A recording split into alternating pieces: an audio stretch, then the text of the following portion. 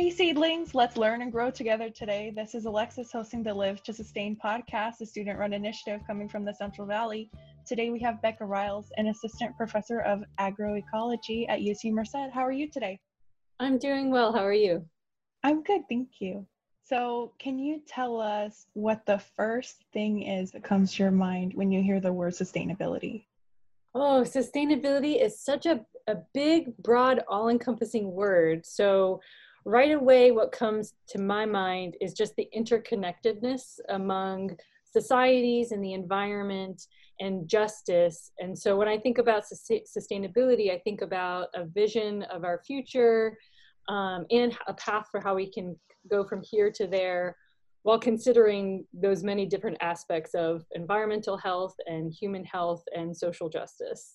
Very interconnected, right? Yeah, definitely. So, and you do a lot of soil research. So, what is your favorite thing you would say about soil? If you had to say there's one thing someone must know, what would it be? There's lots of things I hope people want to know about soil, but the one thing that I would impress upon people is that soil is living. It's full of life. It's something that we often take for granted, but there are more microorganisms in a small teaspoon of soil than there are people on the planet. And it's also incredibly diverse. So there's so much biodiversity in soil. And it's really that diversity of life in the soil that actually helps to sustain our planet. So, a healthy soil, in my research and my teaching, I talk a lot about healthy soil. And a healthy soil is really fostering that living component of the soil, which helps to cycle nutrients, to make them available to plants. It helps plants grow. It helps us grow healthy food. It helps us, the soil, to retain water. And it also regulates the entire climate. There's actually more carbon in the soil than there is in all of the plants all over the planet and in the atmosphere all combined. And so I think, I hope that people, when they think about soil, they don't think about it as this dead substrate that they walk on, but it's really this living component of the earth that we need for us to live, to grow our food, to be healthy, and for nature to continue to be healthy as well. And a great carbon sink. Definitely, yes. So, why study soil? Why? Like, what inspired you in the first place? Well, I guess when I was a kid, I never thought I would be studying soil, but I learned a lot along the way about why soils are important. And so I think for me, I actually, when I was in school, I thought that I really, I was really motivated to do something about climate change. So I actually went to school thinking that I would work in government to really work on policy, the political side of climate change solutions. But with some experience I had with that, I really quickly realized that we need good science to support good climate policies. And that understand, even though we know that soil is this big carbon sink, we don't know a lot about what regulates those mechanisms. Like, why is one soil better than another? Or if we've lost carbon from a soil, how do we get it back in there? It's not as easy to reverse that cycle.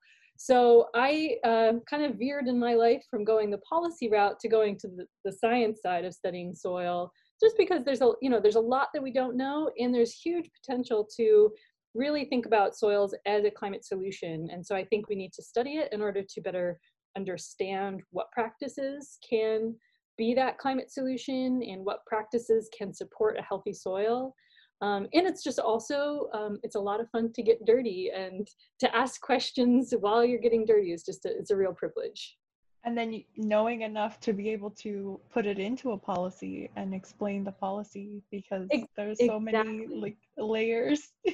Exactly. And it's really been cool in the past, decade or so to see, now we are starting to have policies that support soil health. So California is a great example of that. We have a state level healthy soils program that's funded by our greenhouse gas cap and trade. And that was driven in part by research that helped us to understand soil carbon better and help us to understand what practices support soil carbon. So it is really great, and makes me feel very optimistic that we are starting to see some of that policy shift with some of the good science, and also with all of the farmers and ranchers that take care of their soil also being part of that conversation. That's a good optimistic perspective to have even now during these times. Yes. It's important to stay optimistic. I think that, there are solutions out there. And so I think that we need to, keep our sights set on how we achieve those solutions. I think we're capable of it. Even in that's a good like motto. That's a mantra. Where do you see this field in 5 years, 10 years down the line, even with these policy interconnections that you're talking about? Well, I think it's a rapidly moving field. I mean, we've been studying soils as a discipline for many, many years, but I think our renewed focus on looking at soils as a solution, both for climate, but also for food security and justice when you're thinking about, who bears the burden of environmental pollution.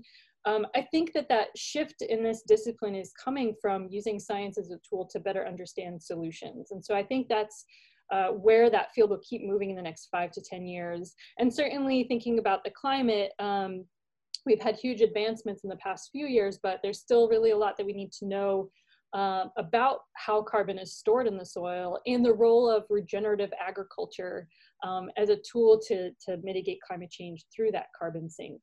So I think that in this field, we'll start to see a lot more of the science shift into solution rather than an explanation of the problems. Both of those are necessary, but I think people are ready and eager to act, but we just need to make sure that we're making the right decisions. And you said something there about the food chain and the food supply. So I'm sure you've seen all the news recently of all the produce being tilled over and stores, shelves, and all of those things. So kind of, do you have an opinion you could share with us quick on the resiliency of our current food system? Yes, it's such a good question. And I think COVID has kind of shocked our food system in a way that we haven't seen, at least in modern days. So, I think that one of the things that COVID has done for our food system as well for healthcare and other aspects of our lives is really point out the vulnerabilities of our food system.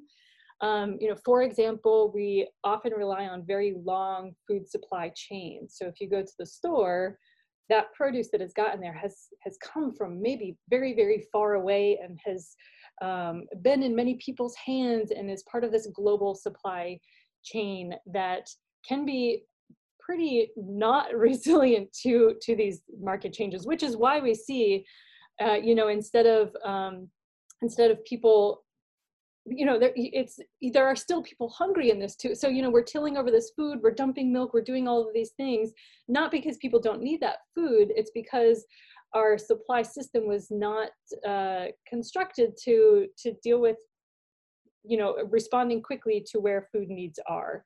And so I think that it has really highlighted that this kind of globalized food system has a lot of flaws in it. And so I'm hoping that, maybe this goes back to your last question too, but, part of the way that this field might move is trying to better understand how we build networks of agricultural systems that think about the communities that they feed, rather than just thinking about food that we grow as a commodity and the soil is the substrate that food is grown on. So I certainly don't have those answers because this is something I think we're all learning. But I think that there's a lot of knowledge that we can draw on from indigenous communities, from regenerative farmers that are doing new practices and thinking in different ways about how you both treat that soil well on your own farm, but also how you connect with the community that you feed. So I think that's certainly where we need to go. It's a big challenge, but I think COVID has really highlighted the need to rethink our food system and examine those vulnerabilities and how we can change them. Even here in the Central Valley too, with localizing that and going more farmers markets, and because so much of what's produced in the Central Valley is exported even too. So it's easy to see even right here where we are. That's right. Yeah. And even before COVID, there are so many people in the Central Valley that are food insecure. That shouldn't happen in a place that's considered one of the agricultural hubs of the world. So yes, absolutely. Right here in our backyard, we need to think about that. Yes. And you said something about soil health, and that's the substrate that your food is grown on. And I love saying that.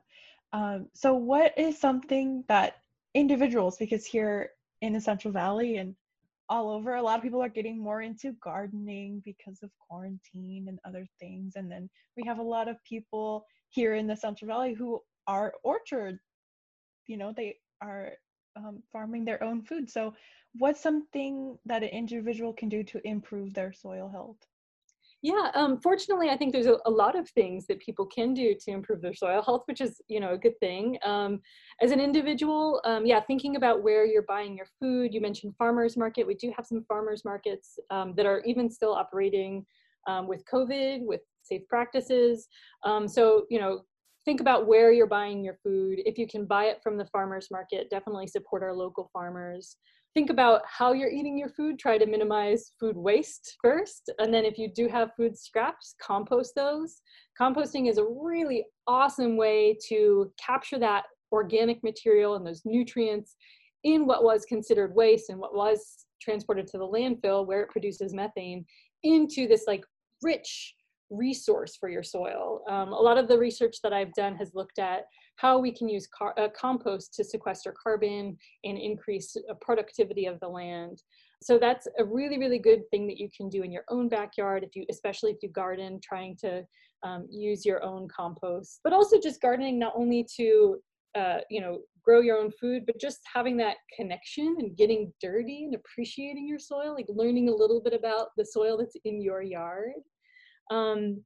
Yeah, and I think as if you're a farmer or if you have an orchard or a ranch, there's lots of state level incentives for implementing new soil health practices. So the Healthy Soils program is a great way to look at that. If any of your listeners want more information on that, they're welcome to contact me and I can put them, direct them to the right information. We also have a really great climate smart extension specialist here in Merced. So there's lots of local resources for understanding, getting technical assistance and financial assistance for doing soil health practices. But also maybe if you're a farmer, talking to your neighbors, having, one of the ways that farmers make sustainable changes is by seeing what their neighbor does and then trying it out themselves. So talking to your fellow neighbors is a good way to do that also. But I also just recommend us all going outside and getting dirty and playing in the dirt and sometimes just having a quiet moment to stare at that teaspoon of soil and just contemplate all the life in there and how we might want to help that life just as much as it helps us. Bond with your community and bond with your soil. And bond with your soil. Yes, I love that. So you are an educator and a researcher and a parent. So what advice do you have for parents to get their kids interested in going outside and staring at their teaspoon and learning about the biodiversity? Yeah, it's a great question. So I'm a parent of a 20-month-old, so I certainly don't have all of the answers yet. But what I've seen in just that short time is that kids, I feel like, their innate curiosity, it doesn't matter who you are, kids are just curious and they want to discover, they want to poke things, they want to learn about their environment. So I think encouraging that process of discovery and exploration at any age is one thing that parents can do. For parents with older kids, talking to their kids about why soil is important is a good thing to do. Just thinking about, maybe even, when you sit down to have dinner together, looking at the food and talking about where that food came from and what was used to grow it. And it's, it can be very simple things, reminding them that plants need sunlight, water, and soil to grow, and where do those resources come from? So I think there's pretty simple conversations that people can have. One other cool thing is, especially for parents with older kids, I think talking to scientists is something that a lot of kids don't have maybe immediate access to. Most scientists that I know love random emails from parents and kids in their community. But that can be, if you don't know a professor, it's really weird and hard to maybe email them out of the blue if you haven't made that connection. So maybe first know that there's lots of scientists that would love to talk to your kids or the classrooms that your kids go to. So feel free to contact me or anybody else that is of interest. There's also a really cool resource called Skype a Scientist. I'm not affiliated with it at all, but it's nonprofit, and so I would just like to plug it. It's basically a way that teachers and parents can go on and find a scientist in a particular field, including soil science, and then they can set up a Skype call with that classroom or with that kid, and then those children can learn directly from the scientists who study those things. So I think, yeah, like just having your own conversations with your kids, asking them questions. What do you think about this? Why is soil brown? Why is that soil red? Where does that food come from? You know, that's simple things that we can do every day, but then there's also these connections that they can have with other scientists, many of whom are parents, so that they, you know, will appreciate and understand why that somebody might want to make that connection. That's probably one of the biggest silver linings of being at home all day, is that you can talk with someone who's on the other side of the country and get to learn about their passions, because people honestly do love to share their passion. It's so true. Yeah, it is. And I think that it can be intimidating to ask somebody if you don't know them already, but I find that, yeah, just as you said, people love to talk about what they love. And if somebody is willing to hear, they're more than willing to take the time to share their passion. Right. And that opening the door can be a little hard, but once you get that first conversation going, they're open. That's right. Yeah. Thank you so much, Becca, for talking with us. I had a great conversation and so much knowledge on biodiversity of soil. Thank you so much for talking with us. Thank you so much. It was really a pleasure to be with you. Thank you. And thank you to our listeners. And don't forget to branch out and live sustainably. Bye, everyone.